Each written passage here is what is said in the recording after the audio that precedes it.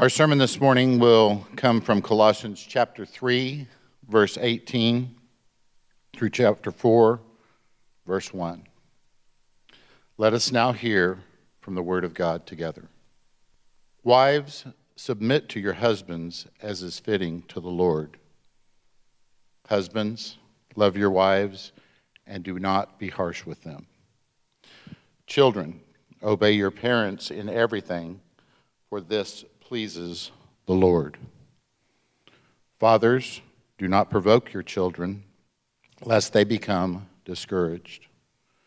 Bondservants, obey in everything those who are your earthly masters, not by eye service as people pleasers, but with sincerity of heart, fearing the Lord.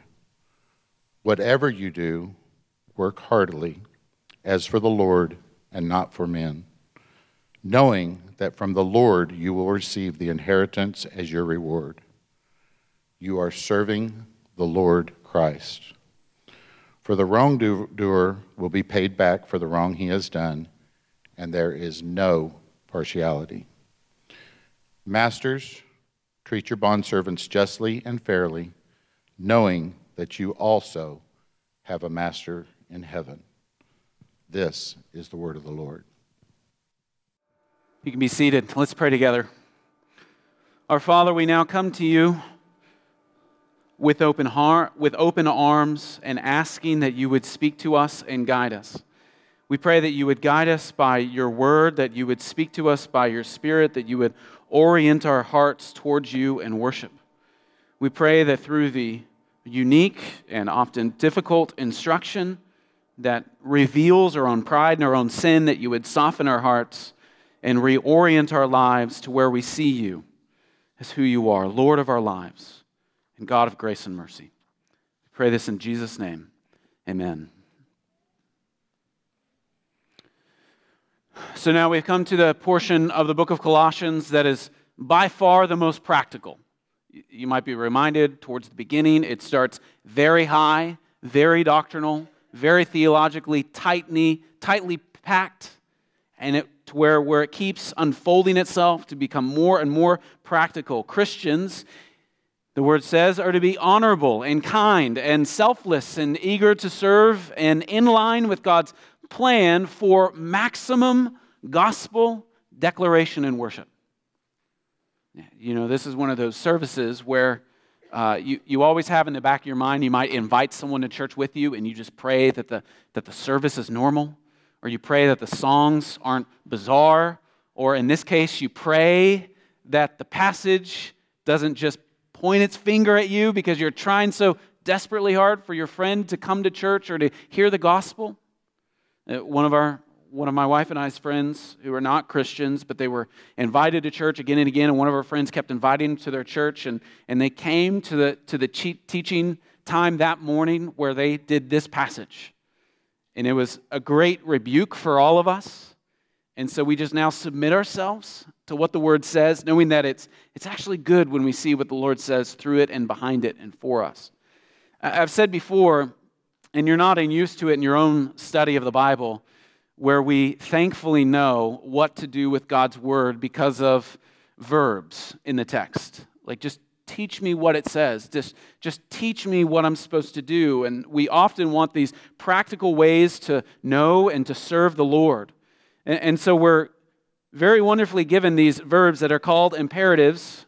And imperatives in the Pauline letters tell us God's specific commands. In our passage, thankfully, just from a practical standpoint, our passage has 8 of those imperatives. Submit, love, obey, don't provoke, obey, work, serve, and treat. It seems like this section might come across as an aside, like Paul is portraying God as glorious and his Son as preeminent, and then there's this often independent or self-contained package where he's speaking just to a specific group of people, and it seems like he's coming across harshly, but it's not the case at all. Paul always writes with a predictable flow, with ideas and then explanations, with actions and then results, with manner and then a way or how of which that manner can be accomplished. And in Colossians, Paul takes us from the cross to the resurrection, to corporate worship, and now he takes us to the home. Look at the focus of this section. Historically, he's combating the idea of what is called a Hellenistic culture. A Hellenistic culture where he is instructing the church to actually be different or to depart from those ideas and to directly reorient their lives away from what the culture says and reorient their lives like how you would use a compass towards actually Jesus himself. He wants to take them out of the culture's ideas of how to live and place them in a certain orientation that has them going forward to the very cross itself. In a Hellenistic way of life or in a Hellenistic culture, men were above everyone, everywhere. And there's no ifs or buts about it. But Paul's focus on power, not only in our passage, but in passages before, he shows what headship ought to look like. Look at your text. See how many times the word Lord is used. Go ahead and look down. Maybe count them to yourself. 6 times is the Lord used. This is another interpretive key, not just looking for verbs, but also looking just for repetitive phrases or words that are used. This in many ways just tells us, what is this passage about? Is it about submission? Is it about being married? Is it about having obedient kids? Is it about being a good boss? Sure. But what it's really about is the Lord himself and Jesus as the Lord. Paul continually strings along the identification of true power and rule, and he does this by upholding Jesus himself. So instead of conforming to this Hellenistic social ethic, Paul redirects attention to the one who is truly Lord of all, and then it allows us to see how we might live in the understanding of who Jesus is. So in keeping with the past couple of weeks, how should you as a Christian aim to live your life? That's what the last 2 weeks have been about, and this is going along the same path. Here, how should a Christian live? Well, we should reorient ourselves to Jesus. He's the Lord of every part of our lives. He shouldn't just be the Lord of our Sunday morning worship or even the Lord of our family, but also the Lord into our own work or our overseeing of other people. Here, Paul takes us not only of what we should do, but he tells us where we should do these things and how we should do those things. Where should we have Jesus as Lord of our lives? Well, in our marriage, in our family, in our work.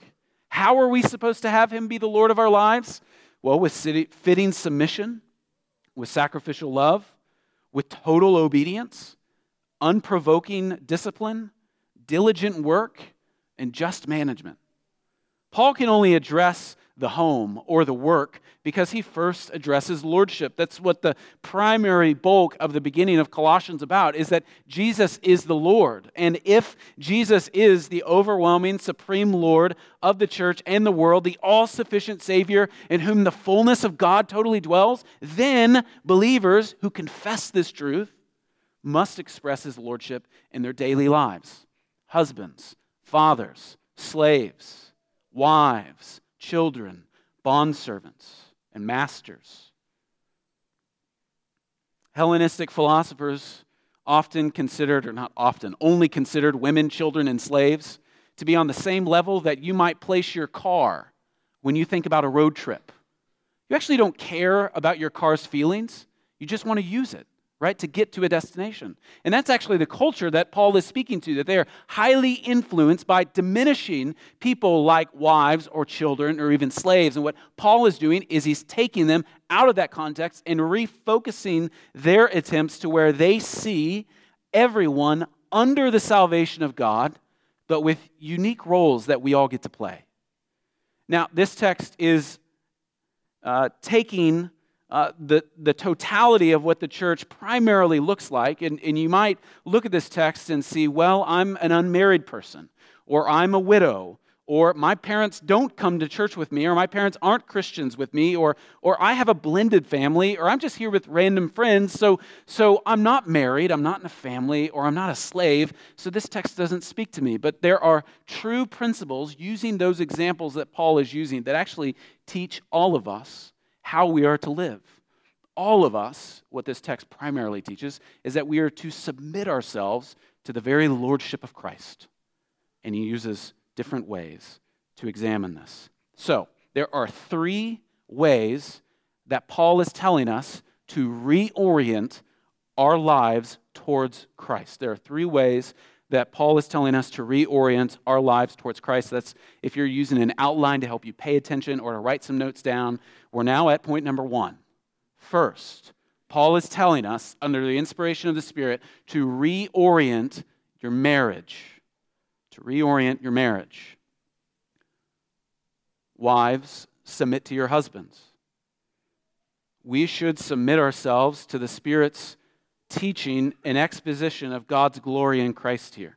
There is no doubt what the Scriptures say here and what they're historically saying and what they're even currently saying to us.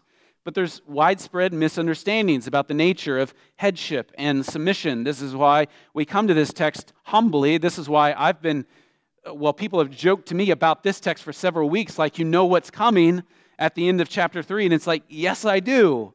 And I'm terrified to say it in a mass crowd. But what the text so clearly tells us is how we can worship the Lord. Beginning with the meaning of the word submit, then we will discuss the historical and literary context within this. So the meaning of what is being talked about here. So I'm going to zoom in on this passage of this text more in long form than the other passages, just because of the misunderstandings about it or of the hurt that's been caused from it being applied falsely. In the New Testament, the verb submit is consistently used for subordination or putting yourself under the authority of someone else. It can be used to denote subordination in many ways. We see in 1 Peter chapter 5 where young people are to submit to old people. Or we see in Luke chapter 2 or Ephesians chapter 6 where children are to submit to their parents. Or in Luke 10 where demons are to submit to the name of Christ. Or in Romans 13 and in Titus 3 and in 1 Peter 2 where citizens, meaning like Americans, are supposed to submit ourselves towards the local, state, and national authorities. Or in 1 Peter 2 where servants or employees are to submit ourselves to masters or their own employers. Or Hebrews 13 and 1 Thessalonians 5, where believers are to submit themselves to the elders' teaching within the church. Or Ephesians 5, where every believer is to submit himself or herself to every other believer in humble service. Or in Ephesians 5, where Christians are to submit ourselves towards Christ's leading. And even in Hebrews chapter 12 and James chapter 4, every believer is to submit himself or herself to God. So no person in any of these examples, and especially in this context of wives submitting themselves to their husbands, no person is diminished in any of these roles. In Genesis 1 through 2, man and woman were created with differences, obviously, and they're called to serve one another differently, clearly. This isn't an obscure pattern in the Bible either, for Christ himself, the Son of God, submitted himself to the Father's will. And God the Son certainly isn't diminished from who God the Father is, nor is the woman diminished in her nature or her value or her image-bearing when she was created as a helpmate for Adam and man. This isn't an obscure pattern in the Bible, but it bucks against us. So I just want us to be reminded of some of the images that have been portrayed and carefully given to us, where Paul, in another letter in 1 Corinthians 11, says, the head of every man is Christ, meaning every male actually has a head, and his name is Jesus. And the head of the woman is man, and the head of Christ is God. So in Ephesians 5, Paul further appeals to the submission of the church to Christ as the basis of wives' submission to their own husbands. Now, submission is not grounded in any supposed superiority of the husband or the inferiority of the wife. You got to remember, Paul is actually talking to people in a specific culture, and that culture says that women are inferior in their nature. Aristotle himself, many people think he's smart. I might agree with that. But here's a case where you actually don't want to agree with Aristotle. Aristotle says himself, let me find the text or the paragraph where he writes down that women are weaker in their nature than any man, unless that man mutilates himself. Christians do not agree with that. That is not a truth given to us in the Bible. The concept of the wife being the helper that we see in Genesis chapter 2. So before the fall, when everything was very good, when the concept of the wife being given as the helper of the husband in no way implies her inferiority. And in many ways, it implies subtly to the inferiority of the man being alone. And so God in his goodness wanted to give his image bearer a helpmate, another image bearer. Her submission is rooted in this creation, not in the fall. In creation, the husband needed a wife. He was very good, except he was without her. And so God wanted it to be very good, so he made her for him, and he made her for his glory. Now, historically and literarily, we see that many believe that women have to submit to all men. Now, in this Hellenistic culture, they would have been called to do this, wrongly, but they would have been called to do this because often older men married way younger women, and so they had to protect and care because there was this vulnerable creature in the house that only a man could protect. Or they weren't allowed to be formally educated, so men had to look out for them because they walked around aimless and guideless, and they just didn't know any better. So what this culture was telling people is, you have to protect these women because they're such lesser people than you.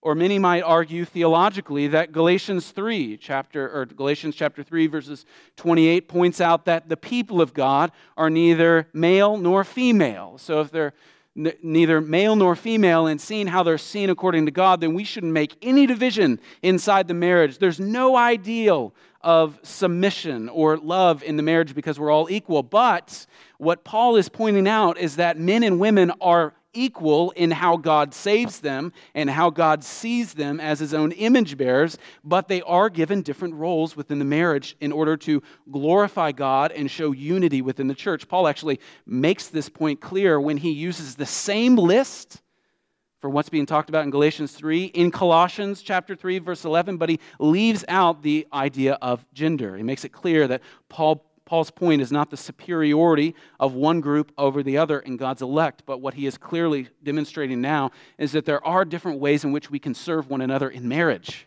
and within the church.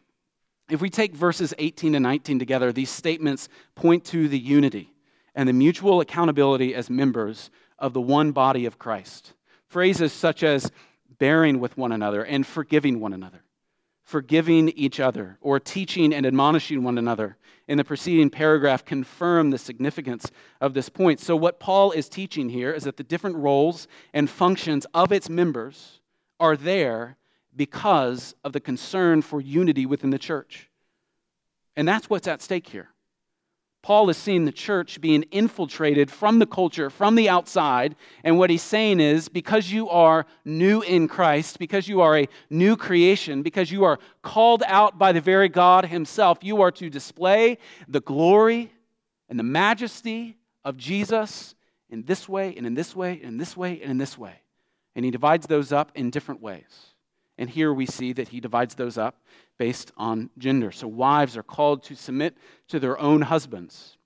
Wives aren't called to submit to someone else's husband, but they are called to submit to their own husband. Also, this call of submission appears as a significant modification of the social convention reflected in this Hellenistic household code.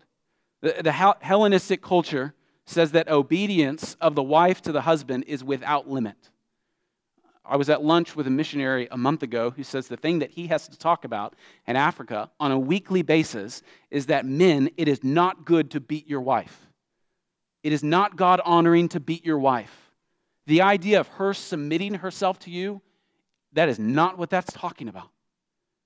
And the flip side here is what he then calls men to do is to love your wives. So the idea of submission isn't that men own their wives, but rather it's a reflection of how Jesus serves the church and the church serves Jesus.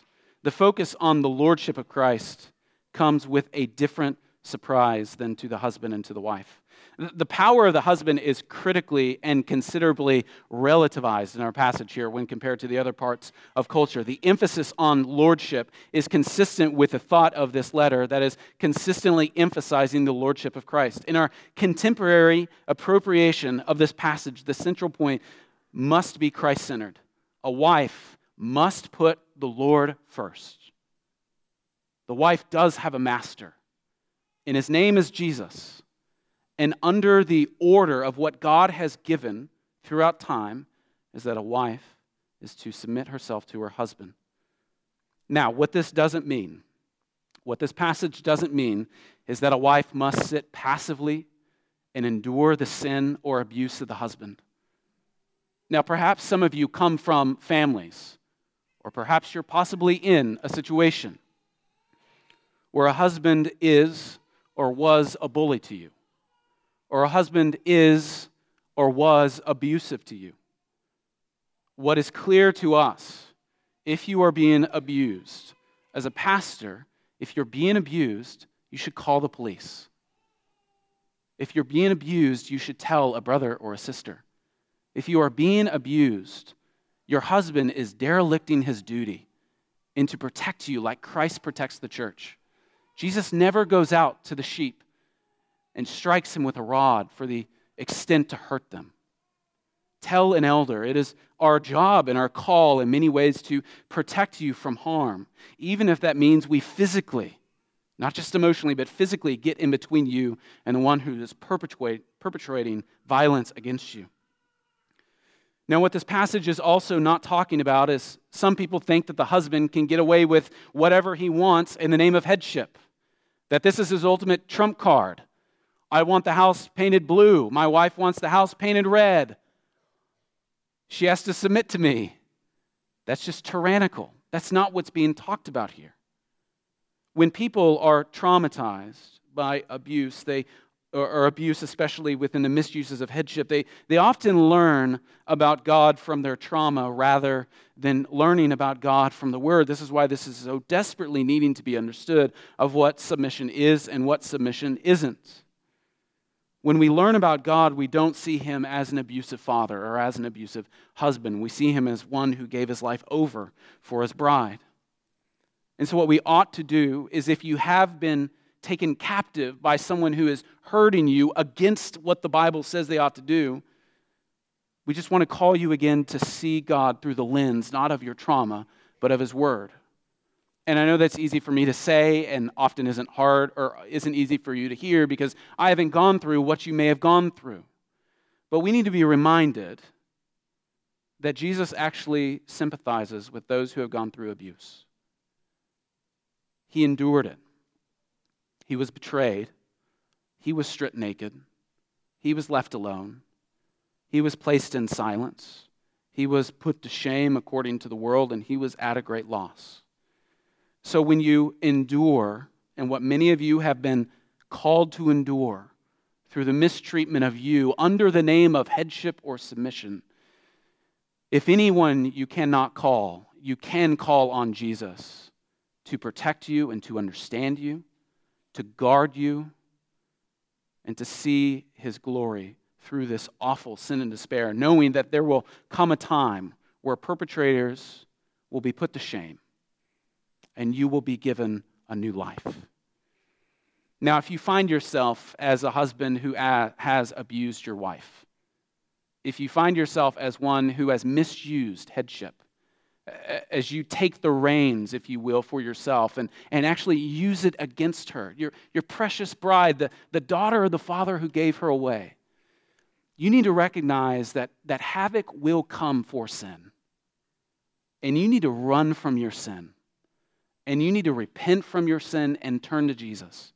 Forgiveness can be given to you, but it won't if you don't call out to him for forgiveness and in repentance.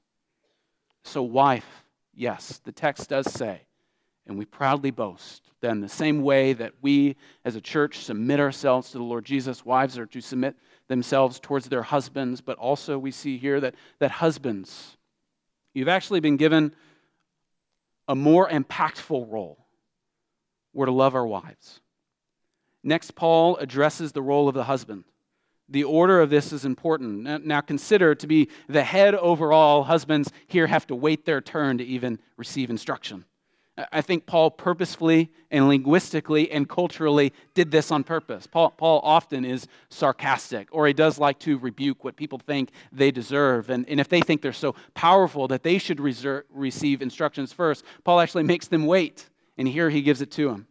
And in a Hellenistic marital relationship, the role or the focus towards the husband was about his rights. What does a man deserve? But Paul, through a Christian ethic, or what we see as biblical, Paul focuses not on the rights of the husband, but on the duty of the husband, on the role that the husbands are be carried out for. They are a son of God, and now here is what their duty is. They are to love their wives. Their duty is to love their wives. A server, not a consumer. My wife isn't mine to make me happy. My wife is mine for her to receive my love. Do you see how that changes everything? How in light of what the gospel is, where God loved his church in such a way that he sent his son to die for what the Bible calls his bride, now our marriages, men, are to be a reflection of this, where someone, a dad, a brother, a body of people gave this woman to you. And your job is not to use her up like an oil well, but rather to flow and pour godliness into her by loving her. It's distinctly Christian to love and to serve your wife. In Colossians, this new vision is based on the creation of a new humanity. Because of this, new humanity is first loved by God. This is again where it just seems parallel, that the idea that anything outside of God's initiated love coming for his church is just total bunk. God first loved his church. Not because we were cool, not because we were awesome, not because we have great decorations or sing neat songs, but he just loved us because he loved us. And here you have in your own marriage a wife, and your job is to love her because she's your wife. We are nothing outside of God's love for us. And in Ephesians, the call to love is directly linked with Christ's love for his church. This imitation of Christ's love finds its manifestation in the marital relationship. Husbands, in Ephesians 5, verse 25, husbands, love your wives just as Christ loved the church and gave himself up for her.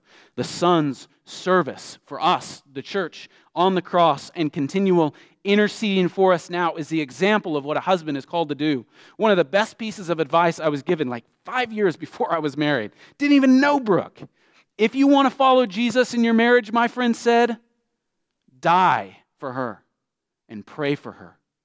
This is what Jesus does for the church. He died for her, and he prays for her now.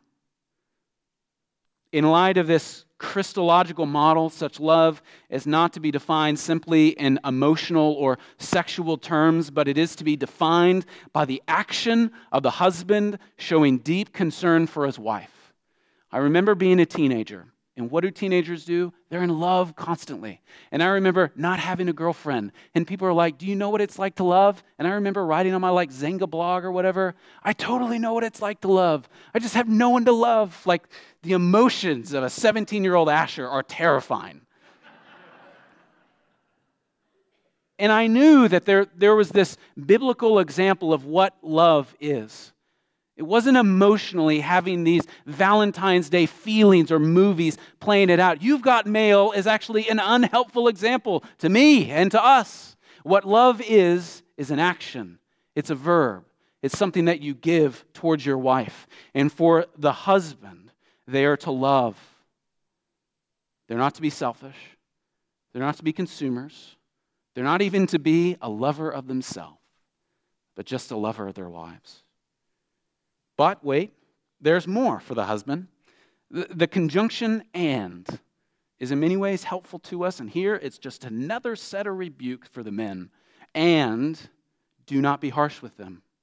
This is the example. This isn't totally the job description of what a husband is. They're to love their wives and not be harsh with them, but this is a way, this is a manner in which the husband can love their wives. Don't be harsh with them is the example. It reflects a more general inclination and attitude. In the New Testament, the verb "be harsh" is only used in reference in tasting something bitter. So in Revelation 8, verse 11, or in Revelation 10, tasting something bitter or tasting something sour. Have you ever given a lime to your dog?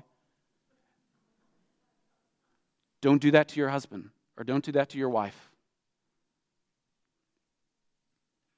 The noun bitterness is used in a variety of contexts where bitterness reflects the general evil and sinful inclination or recipient of God's wrath. In Romans 3, those who have no fear of God, it says, Romans 3 verses 18, those who have no fear of God are said to be filled with what? Bitterness and cursing. In Ephesians 4 verse 31, it says, bitterness tops the vice lists that symbolize every form of malice. Therefore, if the love of one's wife reflects the general glorious love that Christ has for his people, then bitterness will not be in the motivation of the husband. So how does God want us to live? Well, he wants the wives to submit to their husbands, and he wants the husbands to love their wives and to not be harsh with them. Secondly, another way that Paul says that we ought to reorient our lives with Jesus as the focus. The second way is to reorient your own home. So coming to the second stage of this passage, we get to the parenting part where Paul addresses those who are in a family relationship. First, he addresses the children. Children, he says, obey your parents in everything. Of course, he understands that if parents command their children to break the law of God, then these children should resist this. We have other passages that help us form that theological understanding. But here he says that children in everything, not without an escape route, children in everything obey your parents. And notice the reason of this, because this pleases your parent, your teacher, your friend.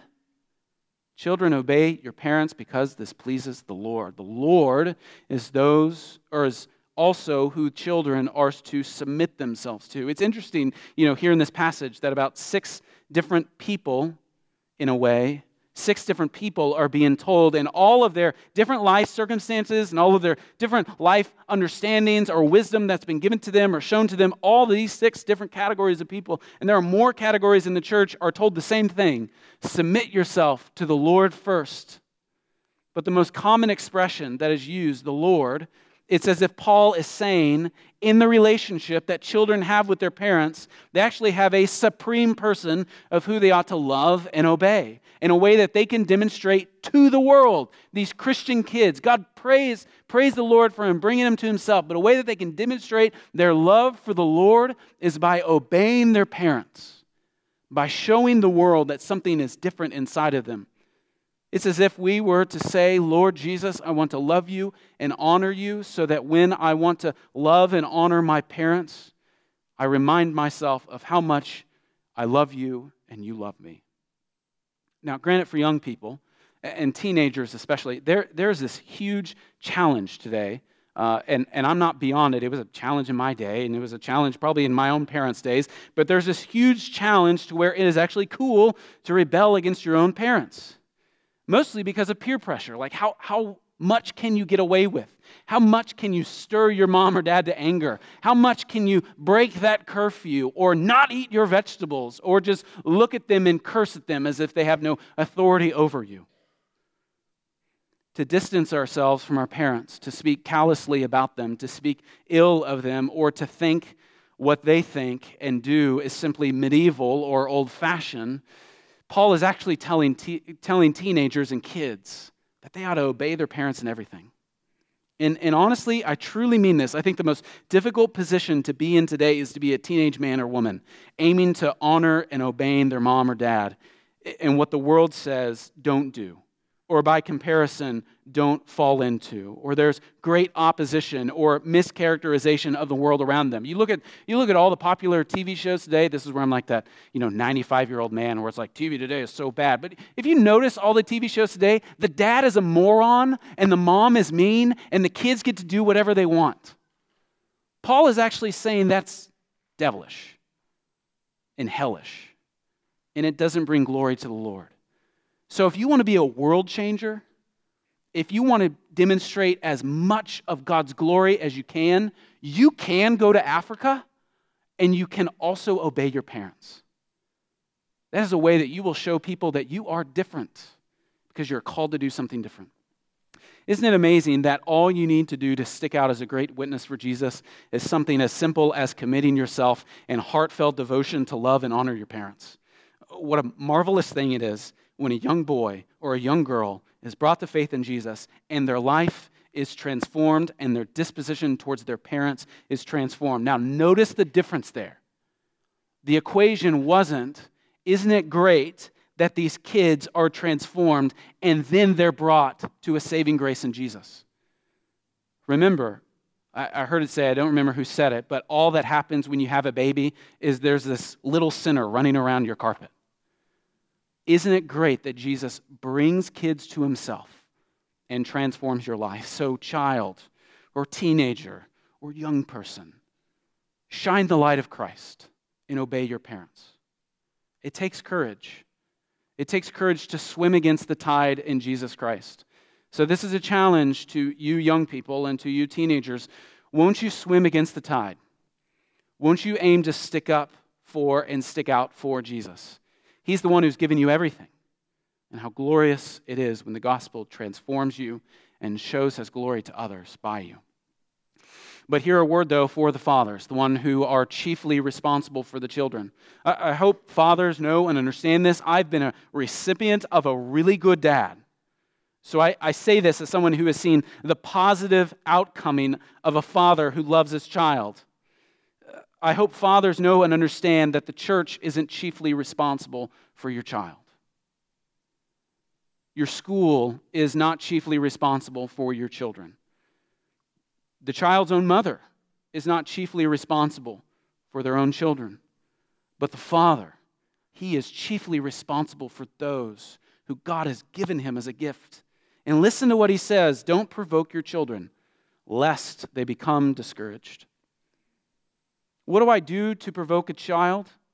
Interestingly, it may be as simple as expecting from them the very thing that makes you proud about yourself. How many of us have heard, maybe from our own parent or other parents around us, when I was your age, I blah, blah, blah. And for Christian families, demanding a level of commitment to Jesus and demanding a level of commitment to holiness that your children, you want them to have, it will provoke them to anger and it will cause them to be discouraged if you are calling on them to be something that you are not practicing.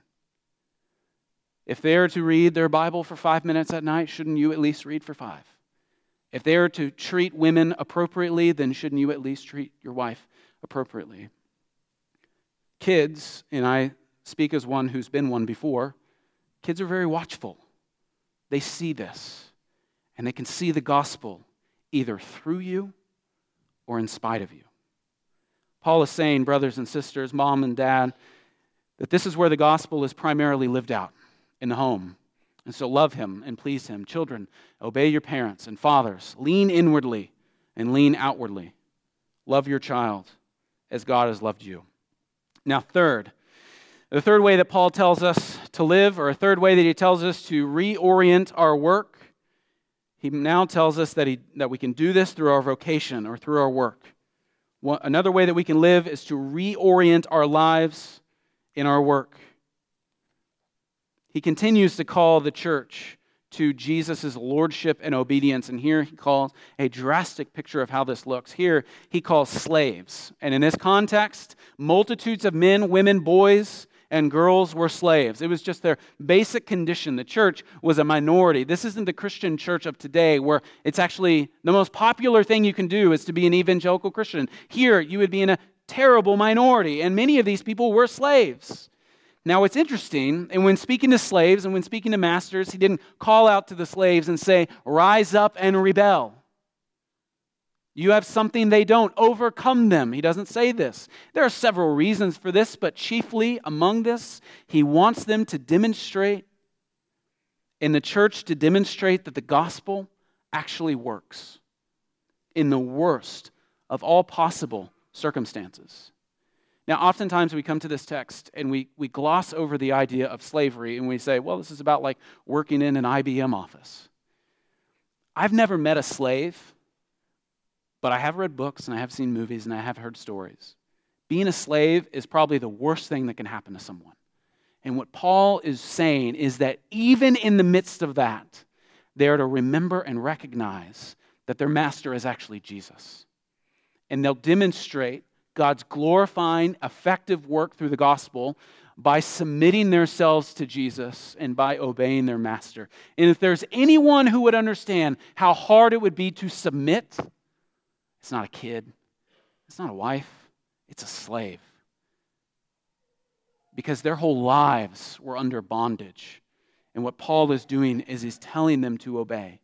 Notice, though, how he also turns to the masters and tells them to treat their servants, those who work for them. This is where, while we can't personally identify with being a slave or a master, we can see some of these principles breaking free towards us. Some of you run a business.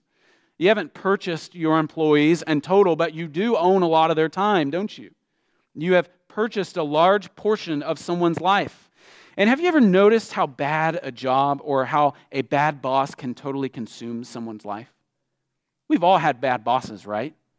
Where you get an email late at night and it just incenses you, or it causes you fear, or it causes you anger, or you're wondering if you'll even wake up the next day with that job. You ever sat in your car outside of your work and have just said, I can't go in.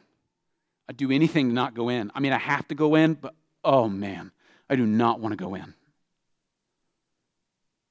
Masters, God's word said, treat your servants justly and fairly, knowing that you also have a master. In the same way that God is good to these masters, both in general and in specific grace, they are to be good and just to those who serve them.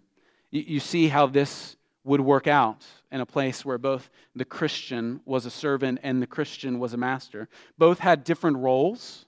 Someone has to work. Someone has to oversee.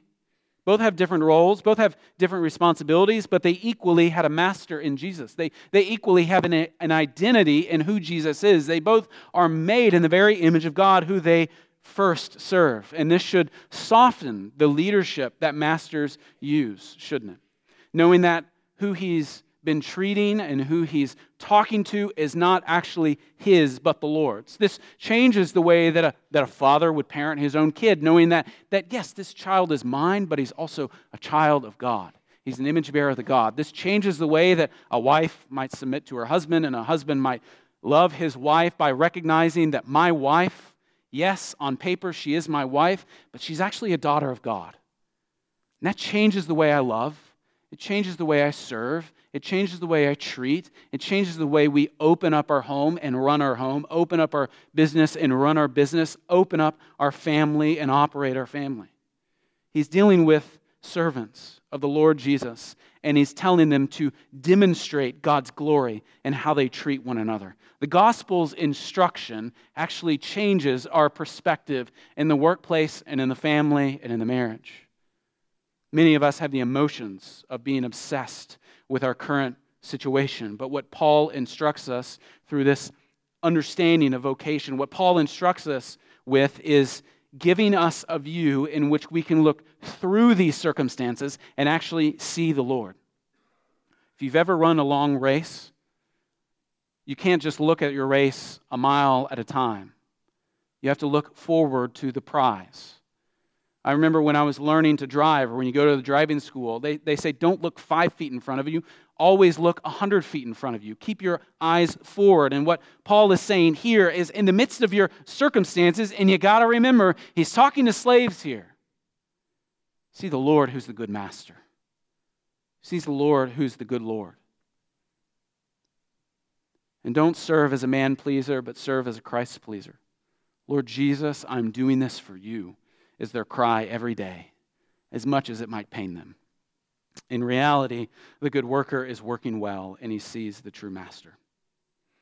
So in conclusion, having highlighted the significance of the lordship of Christ, In the servanthood of all the believers, one must not deny the intent of this passage is to address the specific household relationships in the early church, and we should reflect the same, the relationships that were involved in real struggle and in real conflict. Remember, he wasn't writing this to people who had it all together, but he's reorienting their view, not on himself, not on their surroundings, but on Jesus himself.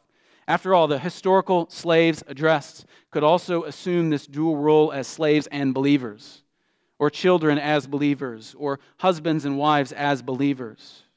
And we see other cases of this, like in other letters that Paul would write, or more purposefully in the letter of Philemon. Though the emphasis on the significance of the gospel for everyday existence, Paul provides a striking illustration that demonstrates the need for all relationships to be reconsidered in the light of the gospel. What he's saying is you need to reorient yourself, often in a continual basis, to aim yourself at Jesus. And that's what this whole book is about.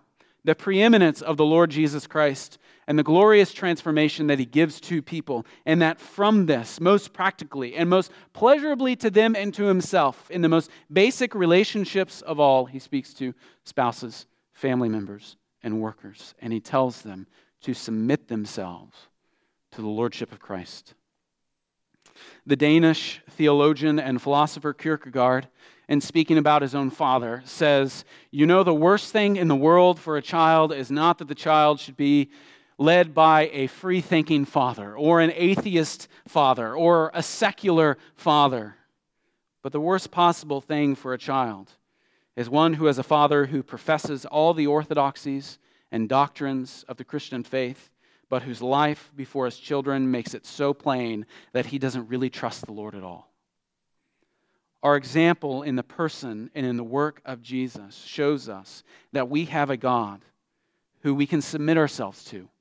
And not just because he's glorious and magnificent, though he very much is, but we can submit ourselves to him because he endured for our sake the suffering that we deserved. And we can follow him. We can submit ourselves to him because he is only a father who knows love towards his children. Let's pray together. Father, we come to you this morning freshly reminded of the goodness of your Son, Jesus. We pray that we would submit ourselves to him, that we would see him as he is presented to us in the text, and that we would reflect a life that is reoriented away from our sin, away from our culture, away from ways we think are right, and reorient ourselves towards him in everything. Our Lord, we pray this in Jesus' name. Amen.